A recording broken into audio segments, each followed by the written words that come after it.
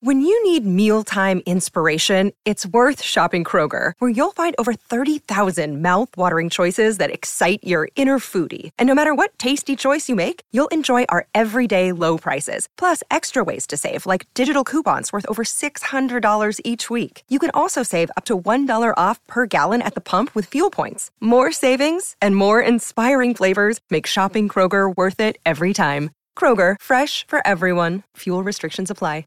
Another day is here, and you're ready for it. What to wear? Check. Breakfast, lunch, and dinner? Check. Planning for what's next and how to save for it? That's where Bank of America can help. For your financial to-dos, Bank of America has experts ready to help get you closer to your goals.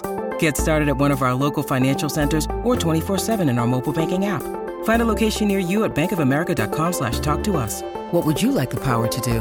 Mobile banking requires downloading the app and is only available for select devices. Message and data rates may apply. Bank of America N.A., member FDIC.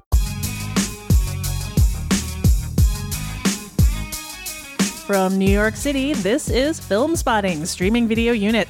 I am Allison Wilmore. And I'm David Sims, filling in for Matt Singer, who's off on paternity leave. Pleasure to have you here. So happy to be here. David is, as I'm sure most of you already know, a film critic at The Atlantic, and he also has his own podcast, Blank Check, which we were just talking about, and which he co-hosts with Griffin Newman, rising Hollywood star. Renowned actor. Yes, Griffin Newman. And since he has been kind enough to donate his time here, I turned the main review wide open for him and said, choose anything as long as it's streaming. We'll discuss. And David, you chose. I chose Noah Baumbach's new Netflix original movie, The Meyerowitz Stories. Brackets, new and selected. Yeah, God, I don't know about so that. I look, it's the Meyerowitz Stories. All right, yes. So this is Baumbach's first movie for the streaming service, starring Adam Sandler, Ben Stiller, Elizabeth Marvel as the three children of Harold Meyerowitz, played by Dustin Hoffman, and inspired by the film's depiction of the complicated relationship between Sandler and Stiller's characters. We'll also be offering some streaming recommendations of other movies about what happens when brothers grow up. First, let's talk Meyerowitz. Are you Harold Meyerowitz's son, Matthew? Yes. And this is Danny, also Harold Meyerowitz's son. I didn't realize he had two sons. And a daughter. Dad, you'll be okay here? It'll be nice to spend time with Dad. You know, I didn't get a lot of time with him growing up. Son of a bitch! So usually here on Film Spotting Streaming Video Unit, we let you vote on what we're going to talk about for our main review. We come up with some titles, we post a poll online, sometimes it's a close race, sometimes it's no race at all. But you know, since Matt's away, I've thrown those rules in the air, chaos reigns. Turn the choice over to Mr. Sims here, who chose the Meyerowitz Stories. We're going to drop the new and selected. Yeah, no, let's dispense with the brackets. Yes. So this is the first film that Baumbach has made for Netflix, which has been expanding its original movies in exciting and some terrifying ways. Very terrifying. Like 80 movies next year they're slated to pay for. Yeah, but they said that, but then aren't there like kids movies or other like maybe foreign acquisitions wrapped up in that? There's no way they're making 80 movies, right? I just you know, when you look at the amount of money they're spending, it's inspiring in some ways. So like they're paying for content, they're paying for films, they're maybe single-handedly funding cinema, but also... Yeah, I'm not inspired. No, like how is it possible? It's more, I mean, not to diss Netflix too hard right off the top of the podcast, but it's kind of like someone at Wall Street making like really hostile acquisitions. You know, there's just something so... I don't know, aggressive about the way they're spending, where it just feels like it's a statement, and at some point the statement will no longer be required, and maybe then that's when the funding starts going down. Yeah, okay. I don't know. No, maybe I'm wrong. No, I can definitely see that. I mean, especially, you know, like Meyerowitz Stories, Baumbach's first film for Netflix. This definitely is a statement film. This is them being like, we're going to make a movie that's going to play at the Cannes Film Festival. Yeah. And we're going to try and get awards with it. Sure. It's one of a few movies that I think they're kind of hoping might be an awards contender this year. Yep. But they also gave it the kind of confusing day and date theatrical and streaming release that they've been doing for these movies that they think merit or require a theatrical release. I think they kind of whiffed the theatrical release. I guess it doesn't matter. I don't know. Like... Don't you think so? Oh, sure. I don't think that people maybe even knew that it was in theaters. They kind of like burp it out into theaters while at the same time then they splash it in the Netflix homepage, and that's what you get. That's what you get. I mean, have you heard Baumbach talking about this in interviews? He's not happy. I haven't, but it doesn't surprise me that he's not happy. He's because every interview, obviously, they talk about the movie, but then at the end, the interviewer will be like, and I have to ask, you have a Netflix movie. How do you feel about Netflix? And he's basically like, bad for cinema, like not happy. Yeah, which is interesting. Well, he's a kind of old school type. As I think this movie makes clear, it is a kind of old school New York story. But yes. that he seems like the kind of person who would have trouble letting go of the theatrical experience. And I think this is shot on film. This movie, I think it's his first movie shot on film in a long time. Yeah, and it's funny that a movie that is kind of about a throwback New York in some ways, or very much so. That. Is not getting much of a New York release, probably. I know. It was like at the IFC Center for a week, I think. I don't know. I mean, look, we can have the Netflix conversation forever. Right. I think 2 years ago or a year ago, they did the thing where they had like 50 comedy specials. Remember that? Where like every week they had a comedy special. They still are. I mean, I read a piece about how Netflix is almost in a weird way killing the joy of the comedy. They are because there's no one wants it anymore. Right. And it's also, they've had to, dig further down, not to diss some of the comics who are getting these specials, but like, I'm not going to be as pumped about some of them as others, obviously. And it's just like, that's just a tactic. They just decided, saturation, that's what we're going to do. We'll see if that works. And it just feels like a lab experiment that, I don't know, may not be successful. Right? Right. But in the meantime, it gave us this movie, which is, as promised, the title, The Saga of the Meyerowitz Family. Yep. Patriarch Harold, played by Dustin Hoffman, a sculptor who is both in denial and acutely aware of the fact that he was never quite as big a deal career-wise as he has hoped. Yes, he's a monologuer. He likes to monologue about his career in ways that are sort of, both like, he's telling a tale that maybe isn't true about the arc of his career. He's got a slippery sense of the truth. Right. he displays. But he has some acknowledgement. I think it's clearly underneath there is a certain clearly. pain. Yes. Then he's got Danny, his oldest child, played by Adam Sandler, who's probably the actor who's gotten the most attention for this movie. Yeah. Danny is a failed musician turned house husband and father to aspiring filmmaker and college freshman Eliza, played by Grace Van Patten. Danny's also getting a divorce, which has kind of left him adrift at this particularly difficult moment in time. Then there's Jean, played by Elizabeth Marvel, who lives upstate. And there's Matthew, played by Ben Stiller, their half-brother. Yep. Harold has gone through several wives.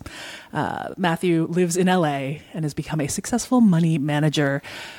There's also Emma Thompson as Maureen, Harold's hippie alcoholic current wife. And then there are appearances from Candice Bergen, Rebecca Miller, Judge Hirsch, Adam Driver, many others. Yeah, a lot of people pop up in this movie. Sigourney Weaver as herself. A memorable cameo. Yeah, it's got a sprawling ensemble, but as you pointed out when you were choosing the topic we would talk about afterwards, it does really feel like a story of two brothers in particular. Yep. So I guess I wanted to ask you about that. Okay. Do you see this as a movie that is a legitimate portrait of a whole family, or do you mostly see it as like this portrait of two brothers and how they were both kind of shaped by this relationship with their sometimes withholding dad? Often, I think, or at least with Adam Sandler's character more so. But yes, with both of them. Yes, I think it's a tale of the brothers because as much as I adore Elizabeth Marvel as an actress, and I think she's really good in the movie and very funny, the movie pretty intentionally keeps her out of the picture. She's always there or often there. She's sort of hanging out. She has this big pivotal scene where she's basically like, I like being around you guys. But for his flaws or not, Baumbach has decided to make a movie about these two brothers that sort of has this like triptych format where the first third is about the Adam Sandler character, then the second third is about Ben Stiller, which is weirdly my favorite part of the movie, even though it's like the kind of the least interesting part, but like because I like how the Sandler portion is weeks at least, right? Like it's spanning time. Right, yeah. And then the Stiller portion is all one day. And then this third portion where they're sort of together and the dad has a medical incident and they're in the hospital and and that's when the brothers are sort of like mixing it up. They're not even fighting, but then... Well, they actually literally... There is a physically climactic fight, right. But I mean, like, the movie's not about these two brothers who hate each other. Right? Like, he's not making Step Brothers. No. Right? Like, what's like God, I wish he would. Noah Baumbach's version of Step Brothers? I mean... This sort of is his version of Step Brothers, though. It's about being related to someone and having shared history with someone, but also not necessarily liking them. Like, not that you wouldn't necessarily have chose to have a connection with this person. They but have you do. a forced relationship, but they do have a lot in common. And it is about, their father being the thing, obviously, that they mostly have in common. And it is about them figuring that out. But it's mostly about their relationships, independent relationships to their family, which, of course, includes each other. And them wrestling with the legacy of this guy who they are both kind of independently realizing is not that impressive. And was obviously so incredibly impressive to their development and to their everything, And it's dawning on both of them, maybe it dawned on them already a little bit, but still, like, they're sort of sitting in it. That, like, their dad's old now, and he's kind of doddering, and, like, maybe he was never much of anything. Right. And they have to be generous to him. They have to kind of indulge him. They do. Yep. And again, these dynamics are so ingrained, and they have very different dynamics. Like, I can't keep forgetting. It's Matthew and what's Adam Sandler's name? Danny. Yeah, Danny and his dad are kind of like, they're buds, kind of. They, like, watch the Mets. But he's also the lesser son. But he's so... It's like almost like Royal Tenenbaums-esque, where, like, he's just like... very Royal Tenenbaums. Like, you're the first wife's son, and you're sort of, fun to have around, But, like, he's so openly disinterested in his, like, social status, I guess. I don't know. He's very disappointed in him. Right? Right, I mean, but also, like, relies on him to help around the house and, like, do errands. Yeah. And then the Matthew is the one where he's like, well, no, like the second wife, and I'm going to get this kid right. And he's so invested in Matthew's success. He's so happy that he makes money. But he's also obviously so unimpressed by him and has no idea who he is. Yeah. Like, no real comprehension of what he does, no comprehension of, like, what he likes. Like, there's just no relationship. Because, like, no one followed in his footsteps also, which he finds disappointing in this funny way because his footsteps aren't that grand. They aren't. Like, and of course, if someone had tried, he probably would have, been tough to deal with in that regard as well. Right. And then he has this daughter who is, like, ignored by everybody. Yeah. And I think, I actually, like, I suspect that I like this movie considerably less than you do. Sure. I don't dislike it, but I'm very lukewarm on it. But the fact that she does not get a chapter really bothered me. Yeah, especially when she gets an anecdote. What's it, like, her story? Yes. Yeah, and it's like kind of spat out in a parking lot, a hospital parking lot. I know. I'm not really going to defend it. It's to me, it's obviously intentional. It's not like Noah Baumbach wrote the movie and was then like, whoops, I forgot about that sister. I should include a whole. No, I mean, it's an interesting choice by him to do that, right? Because the sister character is not functional to the movie. You don't need her at any point. She's. I mean, I really enjoy the performance. I think she's very good, but it's not like he could have just lifted the sister out. You know? She has, like, gone off to have her own life far away. Right. It's like seems like a quiet but, like, totally fine very one. Functional as much life. as it's explored at all, which it isn't really. Right, because like in this opening, not opening scene, but very early scene where they're all having dinner, and Harold is sort of obsessively talking about, like, well, Danny's a failed musician and he's a house husband. And he's sort of, like, talking through his son's career. And then they're all like, we don't even know what you do. And she's like, I work at Xerox. I'm like I'm a project manager. She has, like, a totally normal job in life. Gene, you showed interest in photography. At Montessori, yeah. In my office at Xerox, I'm known as the resident auteur.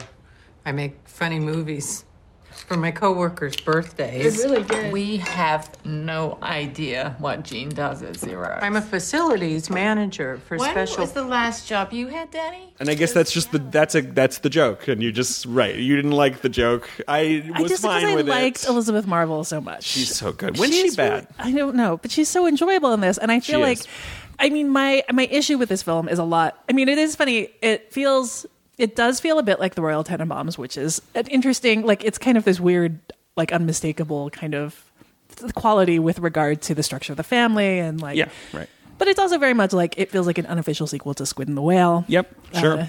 Hoffman's character is very much like Jeff Daniels' character. Mm-hmm. I think he even uses some of the same. He uses elegant once. He says something is elegant. He has these kind of pretensions towards this like kind of New York intellectual life that the life he's actually leading doesn't always reflect. Yeah. But I felt like this was really comfortable territory for Baumbach. Right. But I'm fine with that. But that's the thing is like just put on those slacks with a hummus stain. Like he is someone I kind of get torn between either feeling like I really enjoy or that I find very tiresome. And like I think for me the low point of that is like Margot at the Wedding, which is one of those movies where it's like if like a UFO were to crash into this movie and kill all of the characters right now, I would be overjoyed. I cannot stand these people. Margot's tough. But what do you think of the Squid and the Whale? Because I don't like the Squid and the Whale I don't either. like it that much. I find that movie to be similar to Margot at the Wedding, where I just think it's too bleak and nasty, and like there's just nothing for me to really hold on to. I feel exactly that way. Like I feel like I think Jesse Eisenberg is really good in it because he is playing a kind of person that I know, you know, like, and we've all maybe recognized a little bit in ourselves or in other people we know or whatever. But I don't like that movie that much. I don't like it. I appreciate the acting in it. Yeah, it's well, everyone's good in it. Yeah, yes, but I think it also is one of those movies where I just struggle to find any kind of toehold. I feel like there is an assumption in some of his movies that you are on the same level as of some of these characters, so he doesn't need to give you an in. But like with Squid and the Whale and with Margot, I'm just like, I don't like these people. Yeah. And I come a little close to that in this movie. I think it eventually kind of like lets you in. Sure. Yes, but there's a lot of this movie where I'm just like, this is like being stuck next to a group of people you don't like at a restaurant, and like their conversation is drowning you out, and all you want to do is kind of leave. I'm just like, I don't want to spend time in proximity with these people. And then they kind of grew on me at the end. Sure. But I just needed more. I wanted him to stretch a bit more, and this felt like very comfortable. Well, so I love Kicking and Screaming, which is, that's a classic of the genre. Absolutely. And a great debut by him. But yeah, I was always sort of like, that was the Baumbach movie I loved. Squid and the Whale, which was, I feel like, his big comeback, I was sort of indifferent to. Francis Ha's my favorite. Well, then he makes Greenberg, which is a remarkable movie, although it is skin crawling. But it is really good. But it's intended to be skin crawling. Yes, it is. Which I feel like sometimes his movies aren't always. No, for sure. That movie is, also it has a really wonderful Greta Gerwig performance that is not skin crawling. Right. And then, but then he makes these movies with Greta Gerwig, Francis Ha and Mistress America, that I adore. But then this year, we both saw Lady Bird. Yes. And of course, Gerwig co-wrote both of those movies with him. And Lady Bird is so great and has such spirit and like energy. And I was sort of thinking to myself, like, oh, is she sort of the magic ingredient? But then I see this movie and I really loved it. So like, I know. But so it made like one thing I didn't mind the comfort of it so much because I was almost happy to see him return to his comfort zone. Yeah. But I mean, it's also just this movie opens with Adam Sandler wearing a jacket with his daughter in the car trying to park, and like they're rambling at each other about, should we go vegetarian, and like this is a good song on the radio, and today started with a crazy kiss on our way home. I put this on a tape for you when you were like 12. Cool. Was that a spot? Yeah, he's taking it. How did I miss that? Go around. We've been around. I'm gonna go further east.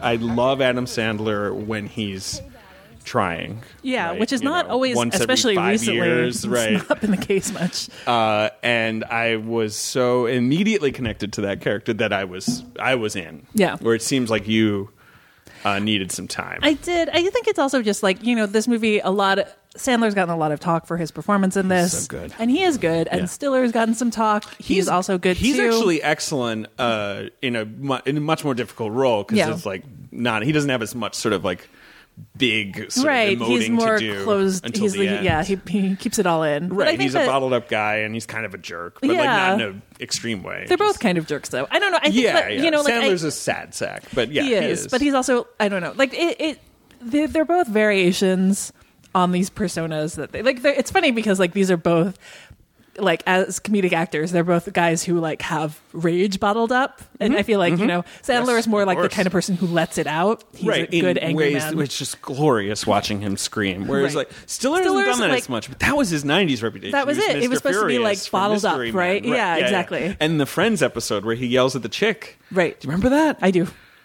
Sorry. Well, I sort of do. I don't like. I was never a Friends watcher. It's he dates Rachel for a couple episodes, and Ross is the only one who sees his rage. Oh. And so Ross keeps being like, no, this guy's crazy, and no one believes it. And then finally everyone watches him screaming at the chicken. Ooh, hey. Hey there, little fella.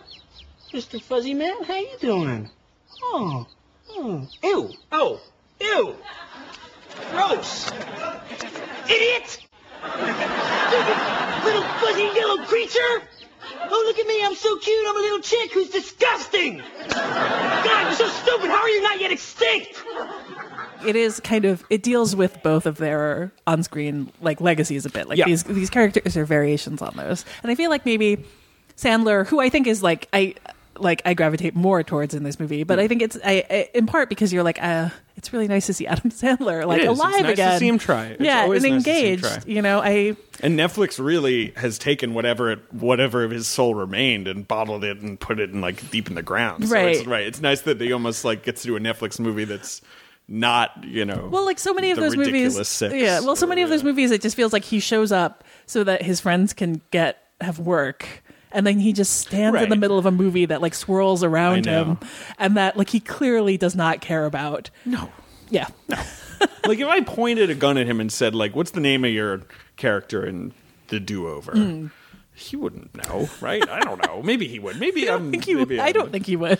I mean, well, talk to me more about this movie. I want to hear like you love it from the beginning. Tell me, because it's also like.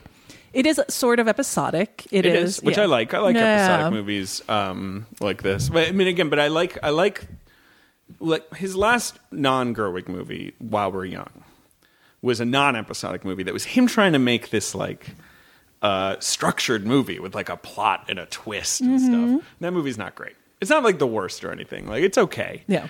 And like I'm more like this, where like the weird audaciousness of like a month episode and then a day episode and then like a year episode.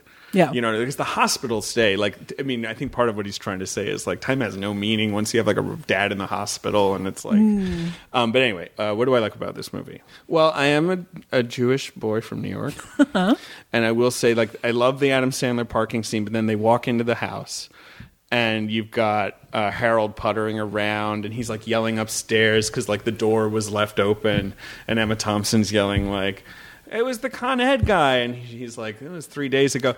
And I've just been in that house so many times in my life, in my childhood, like, and I so it was. But like, this is the thing, you're saying comfort zone. I mean, yes, he's in my comfort zone. I mean, I'm not going to deny this. No. So it feels I think he has a real sense of detail with this stuff that always feels very funny and winning and like comfortable to me.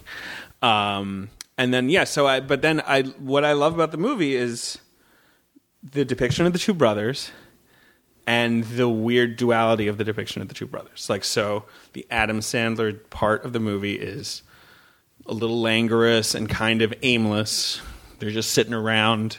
There's this big sequence where they go to MoMA in black tie, which is also a Step Brothers gag, I'm realizing. So maybe this is a Step Brothers homage. Royal Tenenbaum Step Brothers movie. But like, they're both kind of lumps. Like Adam Sandler's kind of a better lump in that scene, and Hoffman, who's been in the news recently. I picked this movie before Dustin Hoffman was in the news. I don't mean to be too topical. No, sorry. God. Hoffman's like, that's where Harold's really learning, like, or being reminded, like, oh, I am not an important artist. No one knows who I am. Like, right, So you've got this big, long, aimless section that ends with nothing in particular. They go to the MoMA party. It's kind of a bummer. And Adam Sandler's like, I think I'm going to go stay with my sister for a while. Yeah. Right. And then you have this one-day scene with Stiller's character, or is it maybe 2? Because he's in L.A. I guess there's like that opening little joke with Adam Driver's character, but like where he's like, that's not. He's in New York, though, isn't he? He is in New York, yeah. right? Yeah, because they're making a lot for him, right? Yes. Right. No, you're right. And he plays some kind of rock star or something who's like just frittering his money like away. Pool, Yeah. And Sandler's like, you don't need the pool right now, and he's and it's like a great scene of him talking this guy into convincing himself that he knows he doesn't need a pool, rather than just telling him. But no, and then it's like this sort of high tension. Also very relatable to me as a Manhattan Jew. Scene of them like going to restaurants and they don't like the seats and like the water is bad or whatever, and that like this weird little like travelogue of a day that ends up at Candice Bergen's house that is so tightly wound. So I love that. Yeah. Like that he's putting you in this sort of atmosphere and he's putting you in these people's bodies through how he tells each story. And then I love the hospital stuff too, because I've been in that situation. A lot of people have been in that situation. It's hard to capture on screen. Like the thing with like the nurse who you're like, this is the great nurse. This is the nurse who knows. I love this nurse. And this nurse has like 40 patients and is like, no, yeah, it's nice to see you. And like, but they're always talking about the nurse.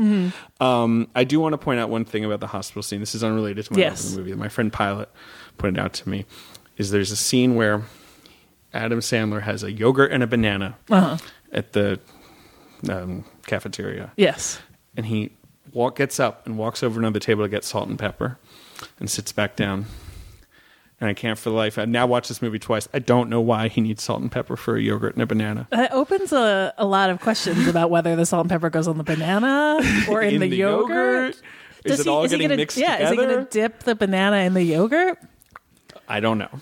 These are the questions that you really need to go to a press day for, just so you can be like Noah Baumbach.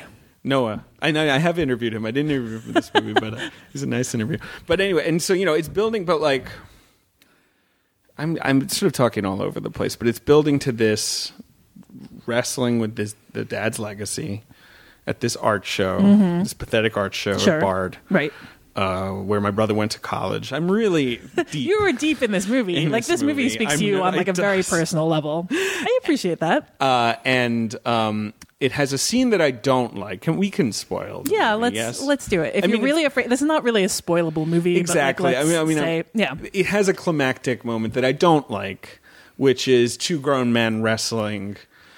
Sort of aim like pointlessly. It's like Step Brothers in a bad way. Exactly. Like that's a gag that there's just no reason to do it anymore. We've seen that. There are occasionally hacky bits in this movie, considering that it is a movie. That is the hackiest bit. Yeah, and that is the hackiest bit. What's another hacky bit, though? I don't know. I just feel like, I'd have to go through. That's fine. I just feel like every once in a while, and like for a movie that is like very supposed to be like grounded in specifics and like these kind of like subtle dramas and power dynamics and things, there are moments where it's like, oh, that's a little sitcom-y like that, like the fighting.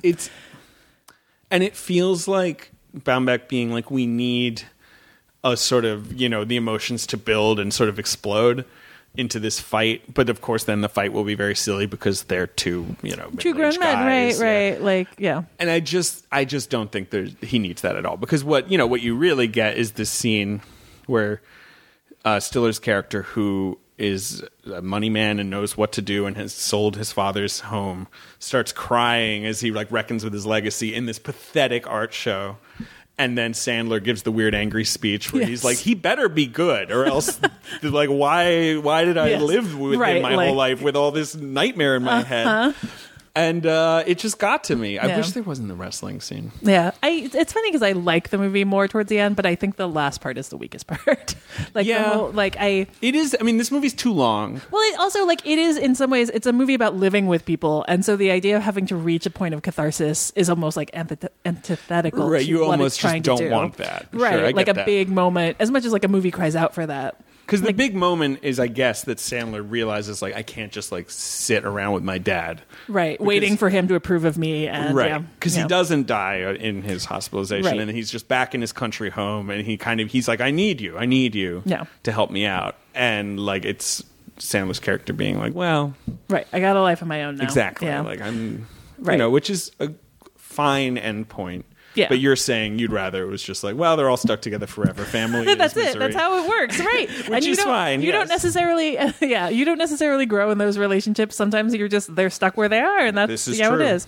I will say before we close up, the parts that I did really like about this were actually the parts in which you see like this older generation of New York kind of leaving New York. I mean, that is part of what this is about, which is like, they have, it's like in the East Village, the house, right? Mm-hmm. They have an East Village house that with like a basement, right? That's his studio. And like, which was like when they bought it, clearly it was just like an arty neighborhood that was like kind of a rundown neighborhood. Right. And it's like now a tenement house. It's very thin, very narrow. And it's kind of cluttered with a whole lifetime's worth of stuff, detritus of like children and like collection, like artworks and all of that. Yes. And there's something like that is very poignant about like when they sell the house, because it's now worth like millions of dollars, you know, and like people come in and are just already calculating about like looking at the bones, water pressure, and like, well, they'll put this and that. And there is this like bit of sadness to be like, the idea that you could be a kind of failed artist in New York, a mediocre artist who's also a college professor, right. Some money, but that's like a really difficult thing to do now. Yeah, impossible to imagine. To live in Manhattan and do that and have that kind of life. That's an era that is ending. Yeah. Yeah. No, you're right. I mean, that is, I'm sure, a little bit what he's wrestling with too. Just like how Squid and the Whale. You know, that one of the big things in Squid of the Whale is when the dad moves from Park Slope to Lefferts Gardens, and he's like an extra stop on the Q train, and he makes all of these excuses for it, but it's also like it's such a like, right. He's aware that he's been loss of status. Right. And, yeah. I mean, I really do like it. I'll admit, the second time I noticed how long it was. Where the first time I was really in it, but I was watching it at home, which sometimes can make movies more boring. That's true. My opinion. That's true. I saw it in the New York Film Festival screenings. So sure, my first viewing was at a screening. Yes, and I will. Yeah, the end, the last part, which is supposed to be long, feels long. And maybe a little aimless. It ends multiple times. The movie. It's like 5 times. Yeah. But we do get one last thing with Emma Thompson, who is delightful. We didn't even talk about her. We didn't talk about her. She's reprising her Harry Potter performance. She's great. I mean, she's very funny. Yes. The shark. She makes the shark. She cooks all of these hideous meals. This woman too. It's so like anyway. But I do like it. Yeah, I don't think Noah likes that it's on Netflix, but it's nice that it's on, Netflix has this as part of the repertoire, I guess. Yeah, there are way worse movies for them to invest in. Yeah. And I'd happy to see more. All right, well, that's the Meyerowitz stories. You can find it on Netflix. Hey, it's Kaylee Cuoco for Priceline. Ready to go to your happy place for a happy price? Well, why didn't you say so? Just download the Priceline app right now and save up to 60% on hotels. So whether it's Cousin Kevin's Kazoo Concert in Kansas City, go Kevin, or Becky's Bachelorette Bash in Bermuda, you never have to miss a trip ever again. So download the Priceline app today. Your savings are waiting. Go to your happy place for a happy price. Go to your happy price, Priceline. Good afternoon, Mr. Ward. Good afternoon. You live up on Johnson Road? Yes. You lived there all your life? Yes, I lived there all my life. And you said you had a few brothers? Yes. Roscoe, Lyman, and William? Yes. Remember this question, Mr. Ward, from the statement? How do you feel about his pain? Remember that question being asked? Yes, I remember that question being asked. Remember the answer? I felt that he should go to the doctors. My feelings were that I felt Bill would be better off away from his pain, so he wouldn't be in pain and hollering anymore. Well, I remember that. You gave that statement, right? Yes. Remember this question? After Bill went to sleep, what did you decide to do? Yes, I remember that question. Remember giving this answer? I decided to put my hand over his mouth. I reached around behind him with my right hand and put it over his mouth. He struggled for a little bit, but then stopped. I wanted to make sure that Bill wasn't suffering anymore, that he was dead. Yes, I remember that. So we are talking adult brother movie. There's not really like a good way to say this. Grown-up brothers. It sounds like a little dirty if you say adult brother movies. Like it sounds like I don't know. Well, and also, right, because when I was trying to pick movies, it's not like you can just Google like movies about brothers. I mean, there's a lot of brothers in movies. Right. They haven't necessarily grown up yet. Right. Yeah. Right. But no, we were talking specifically about brothers who are no longer children, and they are past that age of like, we all hang out together, or maybe like, I kind of bully you because I'm the older brother. Well, maybe that still lasts a bit. I mean, what's really, I think, most interesting about these are the ways in which the dynamics you had or didn't have as children kind of get summoned, especially in Meyerowitz stories. Yes. Like how they bleed through when you're supposedly past all of those things. Yeah. But it's a broad category. I don't know if you have any other... Do you have any other general thoughts about movies about adult brothers when you were like thinking of what to do? Mostly that when I sort of suggested it, I was like, there's tons of movies like Meyerowitz out there, right? And immediately was like, no, there aren't. It's actually an unusual... sister movies I feel like are a little more common in a weird way. Because it's a particular kind of movie aimed at women, which is to be like about your fond or difficult relationship with your sister. Right, and I think it is sort of an annoying binary thing, but it's true where it's like you're not going to make a movie for men about like for men aimed at a male audience that's like about like isn't it hard to have a brother sometimes? Like, they're going to make an action movie instead or what, like it's, right. So which almost like it's sort of surprising that Meyerowitz feels more unique than I thought it was. Well, I think because the movies I picked are not like the Meyerowitz stories. Well, I think it's interesting, and this is true. Maybe I'll just use this to jump into my first pick. Yes, but like that it's we don't really have a good template for how brothers are supposed to be. Yeah, like to maintain a grown-up relationship because in like kind of like within the boundaries of like old traditional masculinity, you're not the ones like kind of burdened with keeping up those relationships, right? Like it's the women in the family who are supposed to make sure everyone keeps in touch. And so we don't really have a good template for what it means,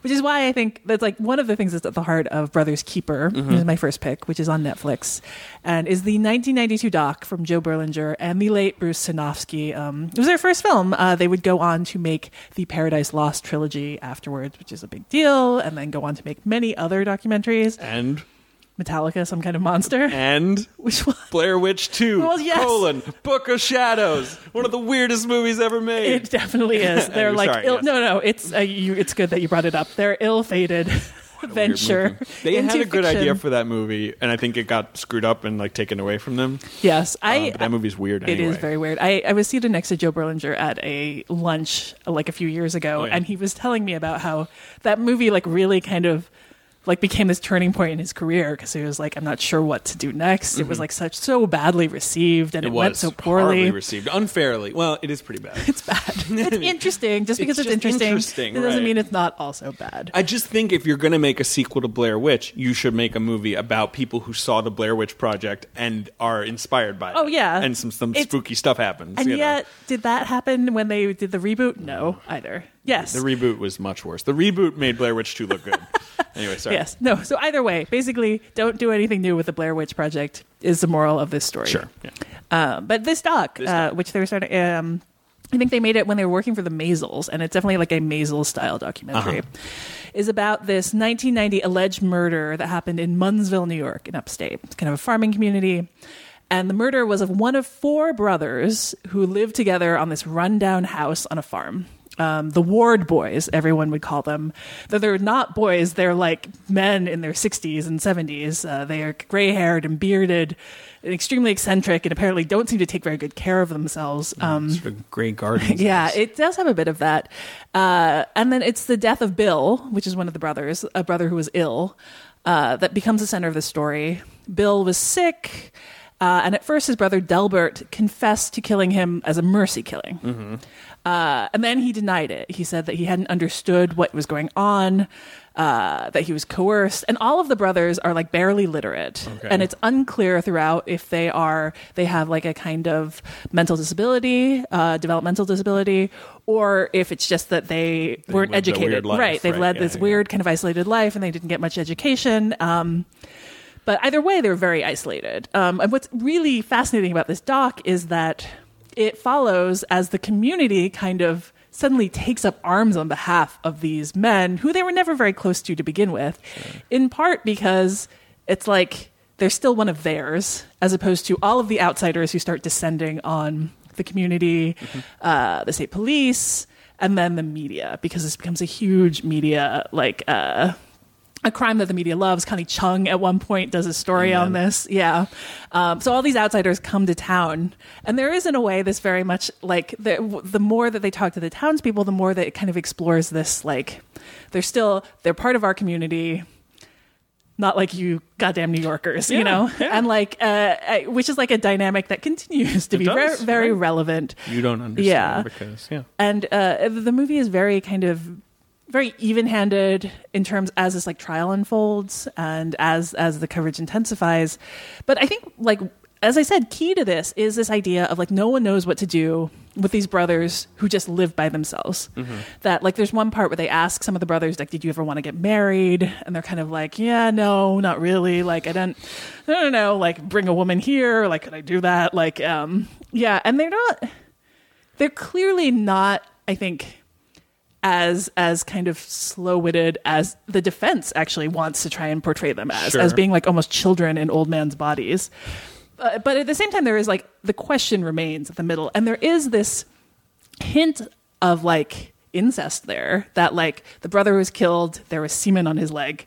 The brothers both like they shared 2 beds, and so that was part of the reason it was such there was a media frenzy over this. But I think speaks to like the interest in that speaks to the fact that like there is this idea that as men they should have gone off and. You know, yes, it is right. unseemly. They in have a way. violated the rules of society by not, like, right. It is separating and getting unseemly, married. yes, to be a group of men living together like this, Yes. and that the kind of the ways in which the movie allows that to be and allows the different ways that people react to it is really, I think, it's both like very delicately handled and really, I think, like very smartly done. Like especially as a doc that kind of like keeps its opinions to itself. Right, it's not taking a stance like these men are innocent. These are whatever. Right. Sure, yeah. But yeah, it's a great documentary, and it is streaming on Netflix. It's definitely worth a look. It is interesting that you bring up Grey Gardens because it definitely feels like it occupies a place in between Grey Gardens and Paradise Lost. Right. Like it is like falls squarely it's in the crime, middle. but Yes. it's also a bunch of weirdos in the Yes, house. and eccentrics and like endearing eccentrics. Yeah. So yeah, that's my first pick, Brothers Keeper on Netflix. I've never seen it. All right. My first pick is Basket Case, the 1982 horror film by Frank Henenlotter, who is mostly famous for making the Basket Case movies, of which he made 3. He also made Frankenhooker. Okay. That I've heard of. Yeah. You never heard of Basket Case? No. Oh, wow. Okay, so Basket Case is a very, very cheaply made comedy horror film that is still quite gory, but, you know, it definitely, you know, the tongue is in cheek throughout, about a young man by the name of Dwayne, played by Kevin Van Hentenryck. I'm looking at my phone for these because these are not professional. They don't seem like professional actors. This movie has a, 80s porn film level of sort of acting quality. A lot of people basically almost looking at the camera as they say their lines. You know what I mean? Yeah. And he's a young guy in New York City. He's moved in to like a flop house basically in like Times Square. And this is a real great like New York in the 80s movie. It's shot right on Times Square, made for no money, and it's a depiction of a community that is lost for better or worse. And he has a basket with him, a big basket. Yes, no, this is not just a metaphorical basket case. Okay. And in his basket I'm sorry. In his basket is his brother, who is, well, he's like a sort of like a torso with arms, and like there's kind of a face in the torso. Okay. He's a monster. He was like a conjoined twin who was cut off of him when they were born together. Yes. And as a teenager they were separated, but they share a mental bond because of this late what do you call a deconjoining? whatever separation. His brother is called Belial, and which I think is like a demonic. Demon, and you know, he likes to kill people. I mean, who doesn't? Which mostly, you know, so he's mostly a puppet. Okay. Who kind of like waves his arms around. Once in a while he's stop motion, and those scenes are tremendous. But he mostly kills you just kind of by like putting his little claw on your face, and you're like, ah, and then there's like blood everywhere. It's very lo-fi. But anyway, this is a movie about their bond. Yes. And, you know, how Dwayne has to look after his basket brother but also knows that his basket brother just wants to murder people. So it's kind of like trying to find the right people for him to murder, trying to kind of keep him at bay. But Dwayne's also trying to have his own life, make a life for himself, and he falls for a girl. Belial doesn't like that. No, of course not. Now Belial can't talk; he just sort of goes like, "Ah!" But you get the impression. But he talks in Dwayne's head, so Dwayne will have conversations with himself. It is just delightful. It's streaming on Shudder. I'm sorry, Okay, I didn't even say that. This is SVU. Yes, it's on Shudder for free. It's like a great example of those kinds of 80s horror movies where people, I feel like, could suddenly like make these schlocky movies for no money, maybe, that like, on basically a professional level. No. That rather like, that just know they're shockingly silly. They know they're silly, not shocking. They are shocking. And like they're trying to have fun. Like there's no, there's no thematic real reason for how gory it is, or like, why there's this one scene where a woman undresses or whatever, but like... We're just throwing in all things for like titillation and to provoke you. Where, it's like the movie just kind of has like a blunt stick and is kind of poking you with it. And like you're tickled by it. And it's just kind of delightful, and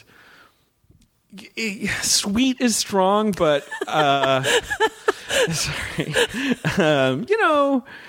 Affecting in a way. It has these terrible flashback scenes where you see him as a kid with the doll attached to him, and those are the worst parts. But it's like it's honestly the first thing that sprung to my mind when I was thinking about brother movies, because there's something about this image of this real like hick kid, walking down 42nd Street with a wicker basket the size of an ottoman, a giant wicker basket under his arm. It is sweet. Like, it's so sort of like strangely sentimental that he's like, because he could look, Belial doesn't have feet. Like, he could get away from him pretty quickly. Just get in a car and like move to another city. Like that he like can't shake his bond to this monster, as terrible as this monster is. And this movie, it's mostly just fun to watch. It has creepy moments when the monster's eyes go red and he's sort of shrieking. Like, it's a little jarring, but it's just a movie about how these brothers, and, I'm sure it doesn't have the best view. It doesn't have the most evolved view of Siamese twins. The conjoined twins. Who have had a long run in movies exactly. of dealing with difficult things. So ignoring that, it is about this sort of inexorable bond of family, right? Like, because I'm sure this movie's also sort of just thinking like, well, a conjoined twin, you literally can't escape them, right? Even if you're separated from them. Right. Forget that. Just think of them as brothers. And then I feel like this movie becomes like kind of affecting, even though it's like totally stupid and disgusting. It's great. God, it's great. It's a genuinely great movie. What's in the basket? Yeah, I definitely would like to see that movie. It also, like, when I was thinking of this topic, I did think of both Stuck on You and Dead Ringers, Yeah, I definitely thought of Dead Ringers. Sure. That was when that's a great brother movie. That is, and that's also streaming on Shudder if you're interested in checking it out and you have not seen that movie. Just incredible. It is, and it literally, it has, Jeremy Irons is incredible in that movie. I love that movie. It's so good. Yeah. All right, so you had mentioned that you did not think that there was really an equivalent of like a brother movie that was like the chick flick style thing for women with movies about sisters. But I will say, I think my next pick basically is because it is a man weepy. It is super violent, but it is absolutely just like leaning the most like sneakily sentimental movie. And part of what I like about it is that it basically has to cloak all of this in extreme violence in order to be about manly emotion, sibling emotion. It is Warrior, which is available for rent right now. This would be Gavin O'Connor's 2011 mixed martial arts extravaganza starring Tom Hardy and Joel Edgerton as two estranged brothers who are even more estranged from their alcoholic dad, played by Nick Nolte, which, as we discussed before this, got an Oscar nomination for this movie. Yeah. This movie is not a hit at the time. It was not a financial success, though it wasn't like a bomb. Yeah, it wasn't a bomb. It didn't do as well as they clearly hoped. And especially for something that is like a crowd pleaser like this. But it has since crept up unsurprisingly, perhaps in the internet's estimation. I was looking this up, and it's like in the hundreds of the IMDb top 250, which is an interesting barometer. Maybe not the best, but it is a real barometer. It's very telling about the type of movie this is, which I very sincere. Like, I really like this movie. So Hardy plays a character named Tommy, who was a Marine, who is back from being deployed in the Middle East. I don't know if they actually say Iraq or where he's, but like, so he's back. And he's like, clearly something happened that was bad.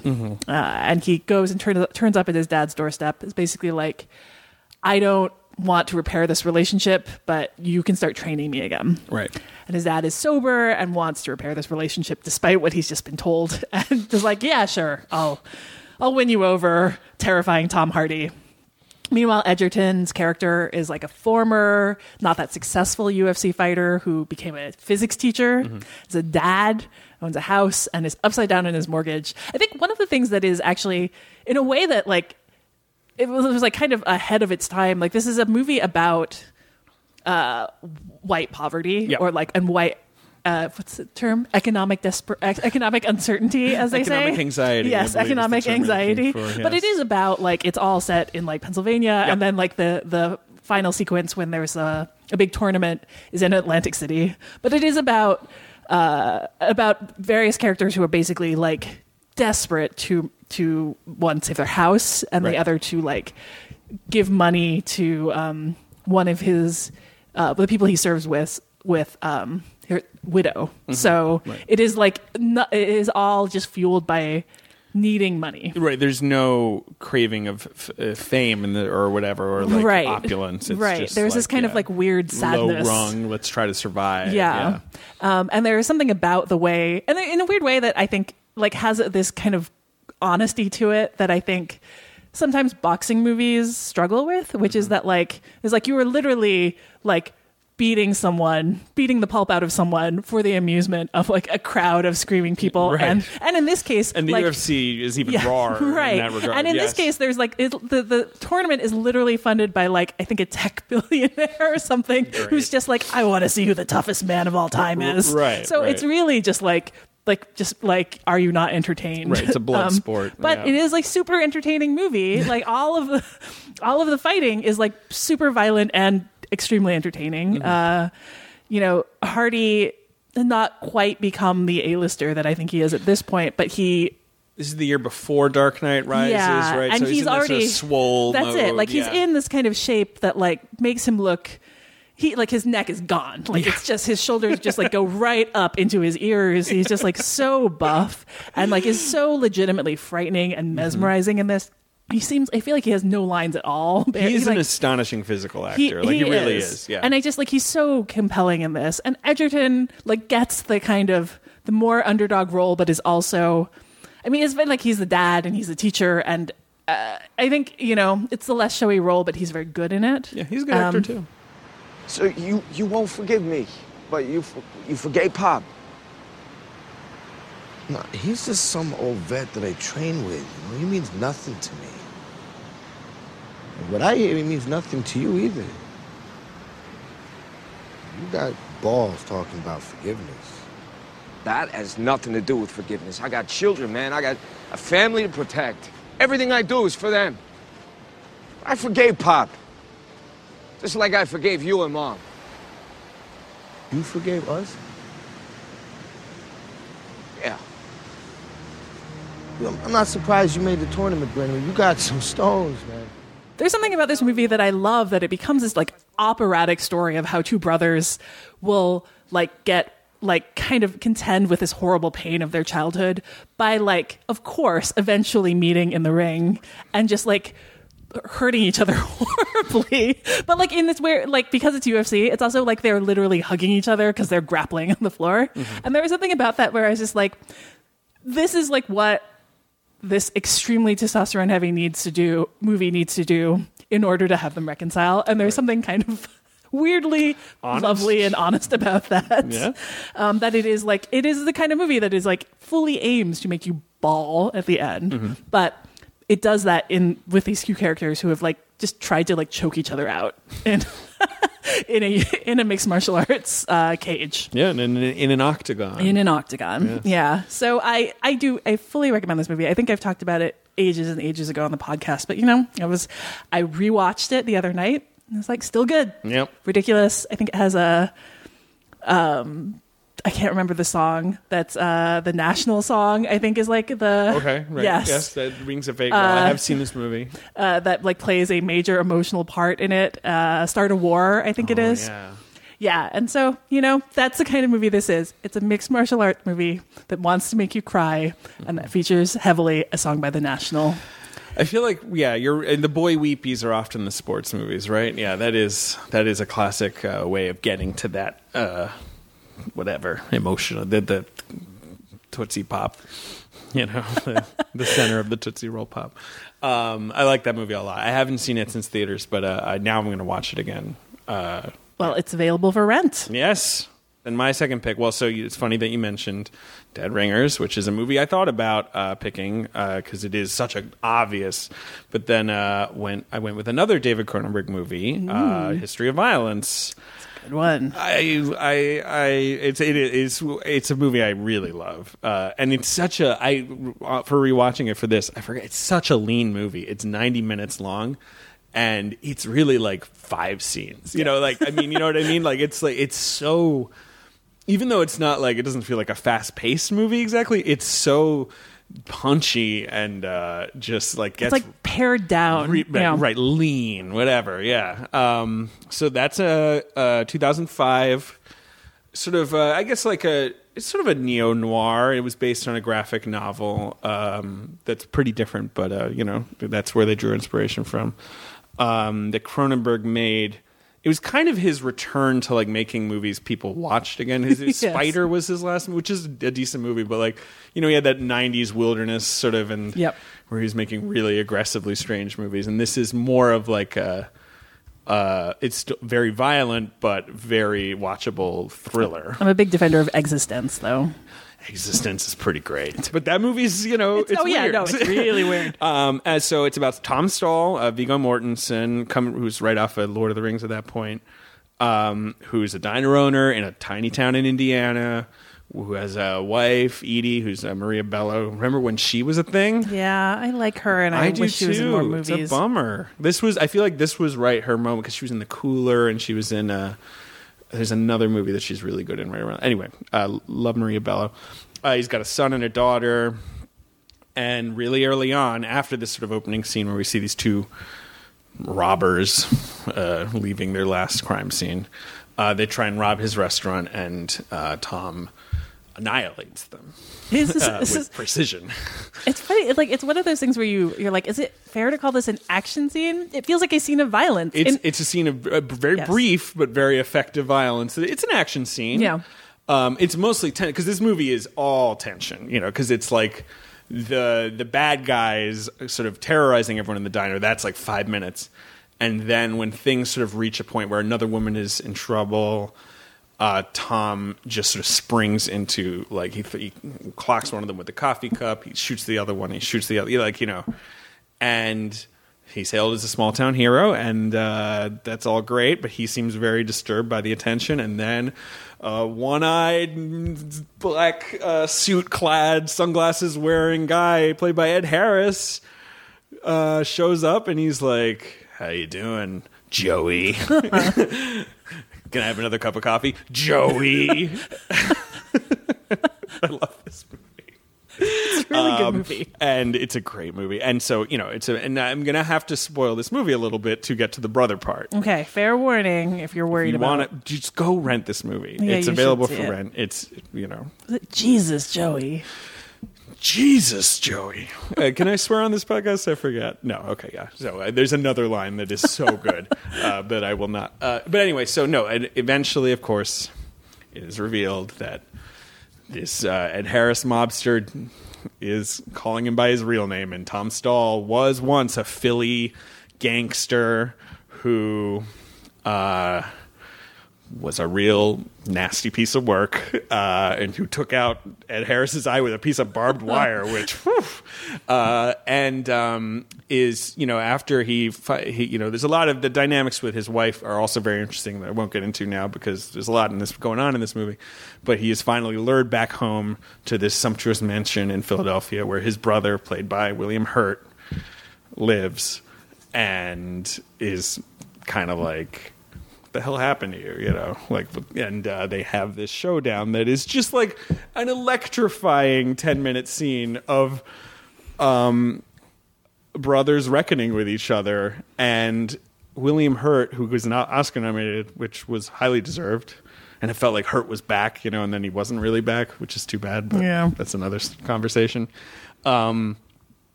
Communicates so much about how messed up their relationship is and how inferior he feels to Viggo Mortensen. And like, even to this day, even though he's this like crime lord in this big house and he obviously like commands the Philly mob, and like, the sort of inadequacies of like these very masculine brotherly relationships. And do you like this movie? You like this movie? I love this movie. It's so good. And I think outside of even like all of these dynamics that you talked about, it does really have some of the most interestingly filmed violence I've ever seen. Like, it never is both thrilling from a man who knows from violence, too. Yes, thrilling and also and he never lets you forget just like the really viscerally awful, fleshly consequences of this violence. There's two shots that are kind of like probably like 2-second insert shots where you're just sort of like, you've never seen a wound like that before. And it's not even that it's sort of like absurd or over the top. It's just like you say, right? Like there's some little dangling bit of skin or something, and you're just like, oh my God. And of course, this is a man who is violent in a way that is very frightening, but as Cronenberg knows, like, is also really, it's cool. And, like there is something magnetic about like how eerily powerful like he is when he's in this killer mode. Right. Like it makes him suddenly a more compelling person even to the people in his lives who've known him. Does. They're suddenly looking at him with new light. Right. Like, and it sort of radiates out and it starts to affect the way his wife behaves, the way his son behaves. It's a great movie. It's one of the best movies of 2005. Available for rent on iTunes and Amazon and all those. You should see this movie. Services. See this movie. Hey, let's do Get Help. What? Get Help. No. Come on, you love it. I hate it. It's great. It works every time. It's humiliating. Do you have a better plan? No. We're doing it. We are not doing Get Help. Get help! Please! My brother's dying! Get help! David Sims. Yes.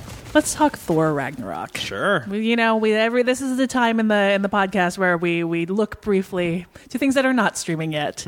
To things that who knows where they will end up streaming, given these new deals that are always being made. That's true. The Disney deal is expiring, right, or whatever. Yes, so where will Ragnarok happen? You may have to pay for a Disney-only streaming service in the future. One might say that the film industry is in its own Ragnarok right now. One might definitely say that. But in the meantime, we have this delightful superhero movie, the latest in the MCU, from Taika Waititi, What We Do in the Shadows, and Boy.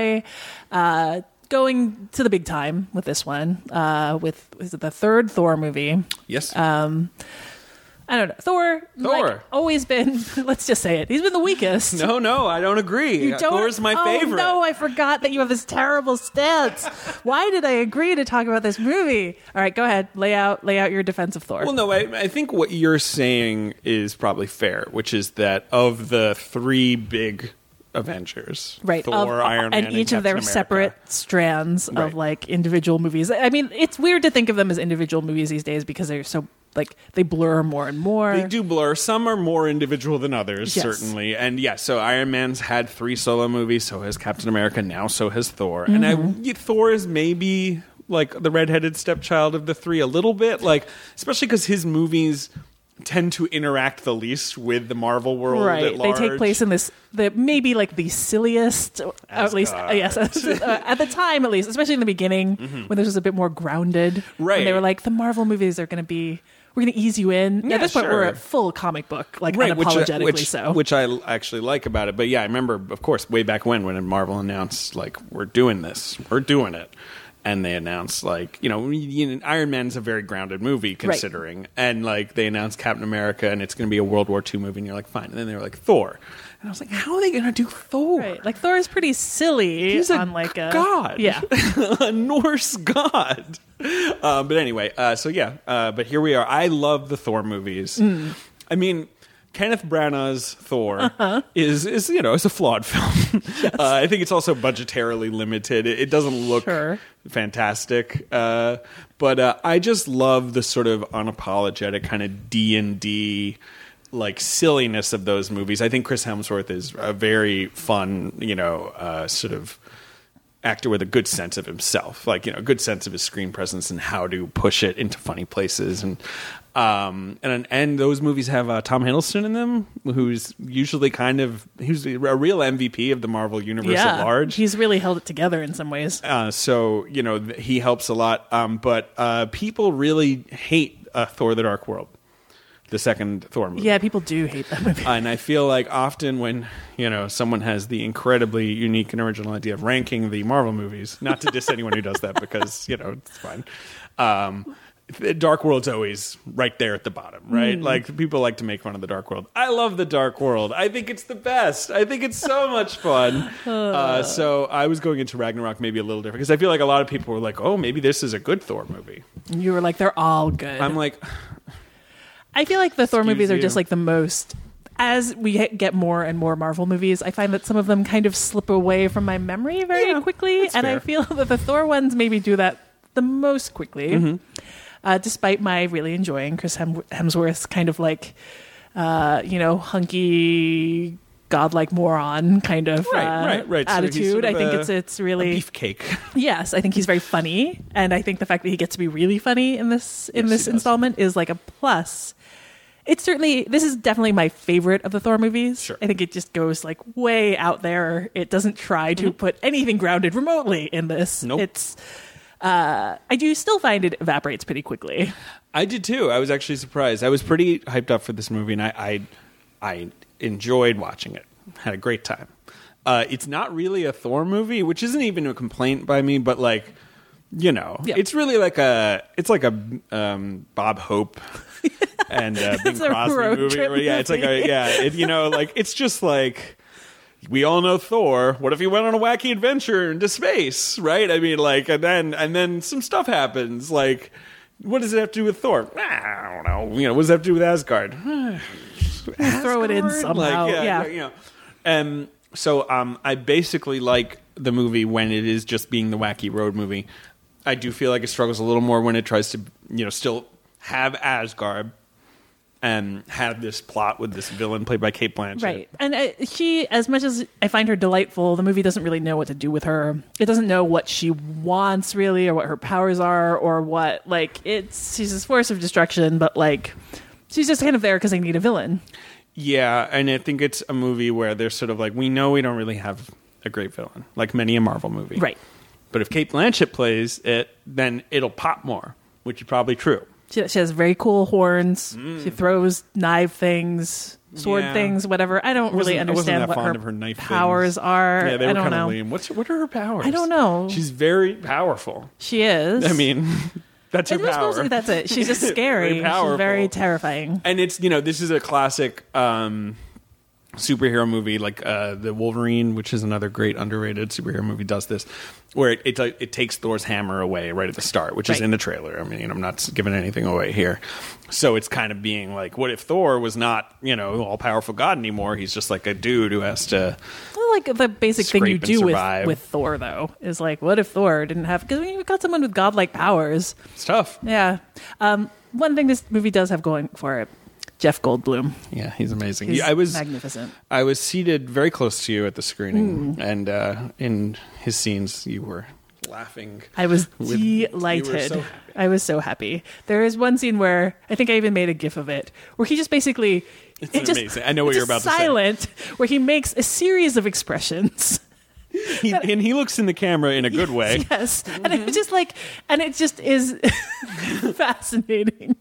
I mean, I think it's special that the Marvel movies are now at the point where they're just like, any actor will be in them. Yes. I mean, you're getting Cate Blanchett, like, right? You know, and they're pretty happy to be like, you got any ideas? Because, like, just have fun, right? And Goldblum is the perfect fit for that kind of thing. I mean, his character is not important in any larger sense.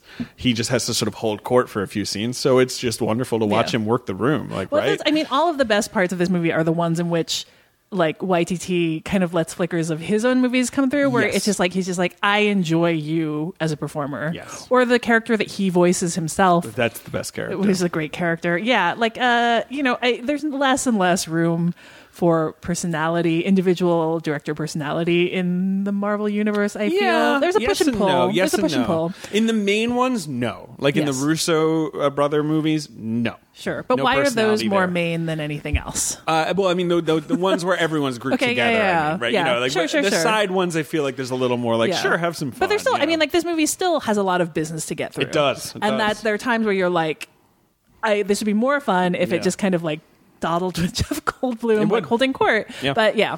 But so yeah, it's a good time.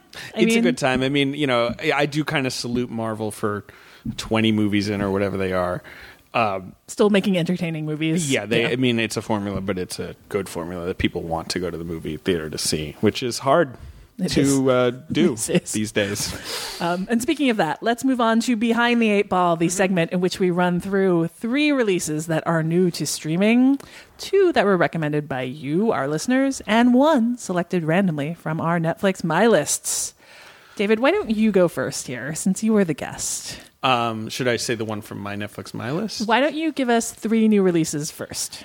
3 new releases that I picked are, number 1, which I believe, well, I just found out that it was today, it's on Amazon, is Speed Racer. Excellent choice.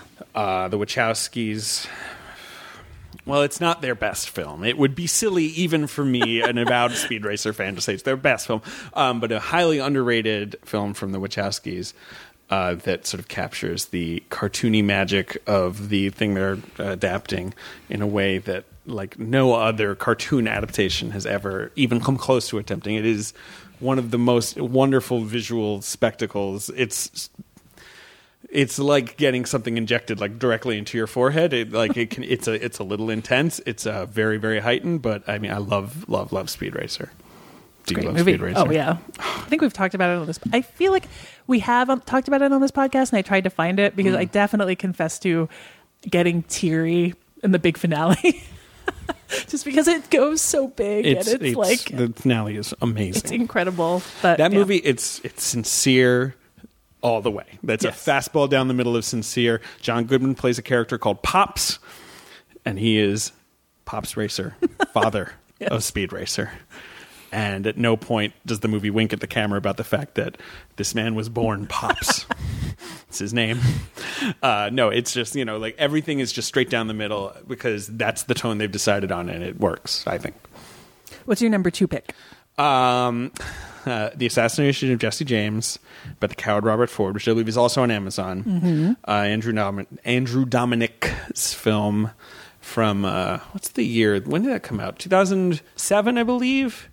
That is a painterly and languorous film about celebrity in the Old West and sort of like, you know, all the iconography of the bandits and the cowboys of that era. And it's a I love Westerns in general. It's a neo-Western that I think makes all the right calls, you know, about sort of like puncturing, you know, the obvious sort of myths of the era without winking at the camera, like while still being this like sort of stirring and gorgeous movie.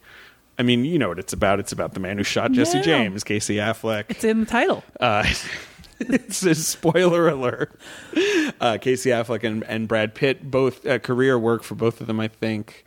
Especially for Pitt, who's almost underrated in that movie because I feel like Casey Affleck got a lot of the buzz at the time, and he got the Oscar nomination and all that. But Pitt, who is like playing on his star persona in a really like sort of interesting way. Yeah, I'm talking too much. Oh. What's your third pick? 42. This is on Netflix, I think. Brian Helgeland's Jackie Robinson biopic, which is not great. I'm going to be honest. It's not like the best movie ever made. It's probably not the Jackie Robinson biopic we deserved after all these years. Because remember, I mean, like Spike Lee tried to make it. Like, it was always a movie that was in the works. But it is, I think it's a fascinating movie for two reasons. One, it was the beginning of the Chadwick Boseman moment that lasts to this day. Where this kid, I didn't know him at all, like this actor where you're like, who is this guy? Not a kid, though. Not a kid. No, he was like 30 when this movie came out. He's old. I know. I think he's 40. Yeah. It does not look at. I know. Looking great, Chadwick. I mean, but he's surprisingly like stoic and, you know, even though the movie doesn't have like a very hot take on Jackie Robinson, still like invests him with a lot of, you know, humanity and energy, and also this was the movie I think that starts with like Harrison Ford trying again. I don't think it's his best performance, but it's not, you know, but it's sort of where you see like something like the embers have lit in Harrison Ford again. He goes on, you know, he gave some good performances after this, after years in the wilderness. And this is the genesis point. This sort of basically forgettable fine biopic. You think God likes baseball, Herb? What the hell is that supposed to mean? It means someday you're going to meet God, and when he inquires as why you didn't take the field against Robinson in Philadelphia, and you answer that it's because he was a Negro, it may not be a sufficient reply. 42. All right, give me 2 listener recommendations. Okay. Both of these come from Kendall. You got Hinterland, which is on Netflix, which is a Welsh police noir series with beautiful scenery and dark mysteries. It's got Welsh accents, the lovely, I can speak from experience, sing-songy kind of accents. It's got the Welsh names. It's got the dramatic Welsh mountainous landscapes. It falls into tropey writing at times, but is mostly filled with very compelling mysteries. Classic British mystery show. Every episode's 90 minutes long. There's 3 seasons, about 4 or 5 episodes each. That's how they make TV over there. Well, it is. Yeah. And then there's Mother, not Darren Aronofsky's. Mother! Exclamation point, right? I wish I could find the way to say it. Which is also on Netflix. It's a 2009 Korean film, a mystery drama from Bong Joon-ho, who made Okja this year for Netflix. In fact, about the murder of a high school girl, in which a local mentally disabled teenage boy becomes the prime suspect in the murder, and his mother is resolute in trying to prove his innocence and protect him. That is a wonderful movie. It is a tremendous movie. That is a very good recommendation. Yes. All right, and give me one from your Netflix My List. So you gave me number 9, which was The Wave. You know The Wave? The action movie? Yeah, the Scandinavian one? 2015, I believe. Is it a Norwegian film directed by... It's a good name. Roar Uthaug. Uthaug. How do you say that last name? I don't know. That sounds good. Who is, I think, going to be a Hollywood fixture because he's making the Tomb Raider reboot with Alicia Vikander. You know, he for $6 million made this apocalypse movie about a big old wave. I have seen this movie. That you know, does a lot with not a lot of resources. Sure. Yeah, it's kind of a calling card. It's kind of like give me very much Hollywood, a calling card movie. Give me a okay. For my 3 new releases, I've got new to Netflix is Alias Grace, which would be the Canadian co-production miniseries. It is basically just like a list of Canadian royalty Directed by Mary Herron, starring Sarah Gadon, adapted from Margaret Atwood by Sarah Polley. Right, it's all Canadian. It's like the most, and I think that David Cronenberg might have like a guest appearance. I mean, like I think he shows better. up. I know. I feel like you're actually almost not allowed to make that series without at least some mention of David Cronenberg in there. He So. should like do the catering or something. I know. At least just show up to like wave. The wave. He does. He has a role. Yep. He's Reverend Veringer. He's a good actor. He's always good as like reverends, doctors, Yes, whatever, I know. like that kind of stuff. Evil scientists. Yeah. So that is new to Netflix. I have not watched it yet, but I am really looking forward to it. I hear it's great. I hear I'm it's very great excited. too. Yeah. Also new to Netflix is 11/8/2016, a movie that is actually also new in theaters. Yes. Documentary, though I think for some it may play as a bit of a horror film. Yep. It's kind of a supergroup documentary. Got the work of multiple filmmakers around the country, curated by Jeff Deutschman. He also made 11/4/08, which was a similar documentary shot around the country on the day that Barack Obama was first elected. 11/8/2016 is obviously a movie about the day Donald Trump became president. Oh, did that happen? That might have happened. Maybe we'll read differently, but anyway, if you would like to revisit that day, which maybe you wouldn't, there's a documentary about it currently on Netflix. And finally, new to Fandor is Reprise. Have you seen this movie? I have, yes. I love this movie. It's He's a from great director. Yeah, Norwegian filmmaker Joachim Trier. Which is not quite. We both picked I Norwegians. know, not quite as actiony a name as Roar. Roar. Yeah. He has a new movie out. Joachim Trier, Thelma, It's is out coming next out week or soon. very soon. Yeah. Yeah, but this movie, Reprise, was his debut and a film I loved about two young men who both set out to become the next great Norwegian novelist. And it becomes all about like friendship and rivalry, about being like a wunderkind and about like the burdens that can come with that, but also about the idea of romanticizing different types of instability as the mark of a true artist and how that is just like BS, you know, in a lot of ways. Yeah. But it is a great, exciting, and beautifully made movie, and that is streaming on Fandor.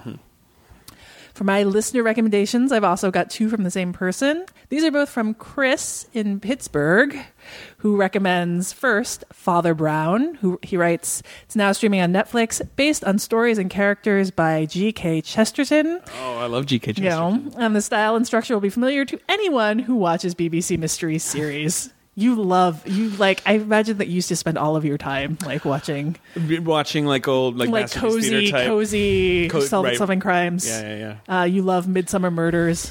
Rosemary and Thyme. That was my favorite. They were gardeners who solved murders. Anyway, so Chris writes, the title character is a small-town Catholic priest who, much to the chagrin of the local inspector, is a gifted sleuth. It is a warm, clever, occasionally surprising, and thoroughly British series. So if you're out of Poirot episodes, it should scratch a similar itch. And then second is Krzysztof Kieslowski, I'm So is streaming on Filmstruck, but it's a bit tricky to find. It's actually one of the bonus features on 3 Colors Red on their Criterion Collection station. But there's much more than a traditional bonus. It's an hour-long conversation with the great director, filmed shortly before he passed away. Shortly after would be a real trick. Yeah, that'd be amazing. Filmed shortly before he passed away, and it's the closest many of us will ever come to spending time in the presence of true genius. Considering that it played at a few film festivals in 1995 and has been almost impossible to find since then, this is the perfect time to catch up with that. That is a great recommendation, Chris. I didn't realize that was on there. I'm going to watch that. Yeah, awesome. And finally, on my Netflix My List, you gave me number 12. I did. This is The Death and Life of Marsha P. Johnson. It's a Netflix original documentary. We've talked about the just like fire hose of content that Netflix has been stepping up, even like the flow here. But this is a movie came from Oscar nominated David France. Yeah, David France. Who I've did seen How this to movie. Survive a Plague. I have not yet. I added it to my Netflix, and it's just like slowly getting pushed down. Yep. But it's about Marsha P. Johnson, who was, a trans kind of icon and an activist, and who was involved, in so much of Stonewall, and all of that. But also then kind of died under mysterious circumstances, and the documentary kind of like looks into it was like called a suicide, but kind of the documentary looks into that. I don't know. It's a movie that I feel like I would like to see and enjoy seeing, but there's so many movies, David. There's a lot of movies, especially this time of year, and it's hard to make time for the depressing documentaries among them. But I was pretty engrossed by that movie. The election documentary I will never watch. Not in a million years. Not if you. I feel bad because there are a lot of great people involved with it. Yes, but I've heard it's actually really good. It's just I know the idea of going back to that point is really difficult. Yep. Well, David, oh my God. That is the end of this episode of Film Spotting SVU. It has been so great having you here joining me. It's been very exciting to be on this show. Where can people find more of your work? So I work at The Atlantic, where I'm a film critic and I write about movies. So you can always find me there. I'm on Twitter at David L. Sims. And I have a podcast called Blank Check, in which Griffin Newman, who is an actor and comedian and a friend of mine, and I go through directors' filmographies, film by film, and drive each other mad, wrestling with their status as quote-unquote blank check filmmakers and the passion projects they sometimes are allowed to create. And it's fun. And Allison's been on it. I have been on it. And it's a great time. And we talked about The Prestige. Yeah. We're on. Yeah, we did. It's a good episode. Good movie. But yeah, we're on. Everywhere the places. You can find a podcast. Yeah. And if you are in New York City and you are pining for an IRL glimpse of Matt Singer, he will be leaving the newborn behind for an evening to appear in a one-night-only special as part of the Brooklyn Podcast Festival on Saturday, November 18th at 10 p.m. I will be in Key West that weekend. It's a hard life. Yeah, I'm very sorry. But Matt will have some excellent company in Dan McCoy and Stuart Wellington of the Flophouse podcast. Yes, for the first and maybe last time ever, it will be Flop Spotting SVU. Great. Yes. That's great. So that's at Union Hall in Brooklyn. You can buy tickets for the event at the Union Hall website. And of course, our website is filmspottingsvu.com. You can find episode archives there, as well as links to all of the titles we discuss on the show. Our remix theme song is by Vince Vandal. Listen to more of Vince's work at vincevandal.bandcamp.com. And I will be back in 2 weeks with more recommendations and hopefully another guest host, because it would be really sad if I just had to sit here talking to myself. In the meantime, you can find me on Twitter at Allison Wilmore. David is on Twitter at David L. Sims. The show is on Twitter at Filmspotting SVU. For Filmspotting SVU, I'm Allison Wilmore. I'm David Sims. Thanks for listening.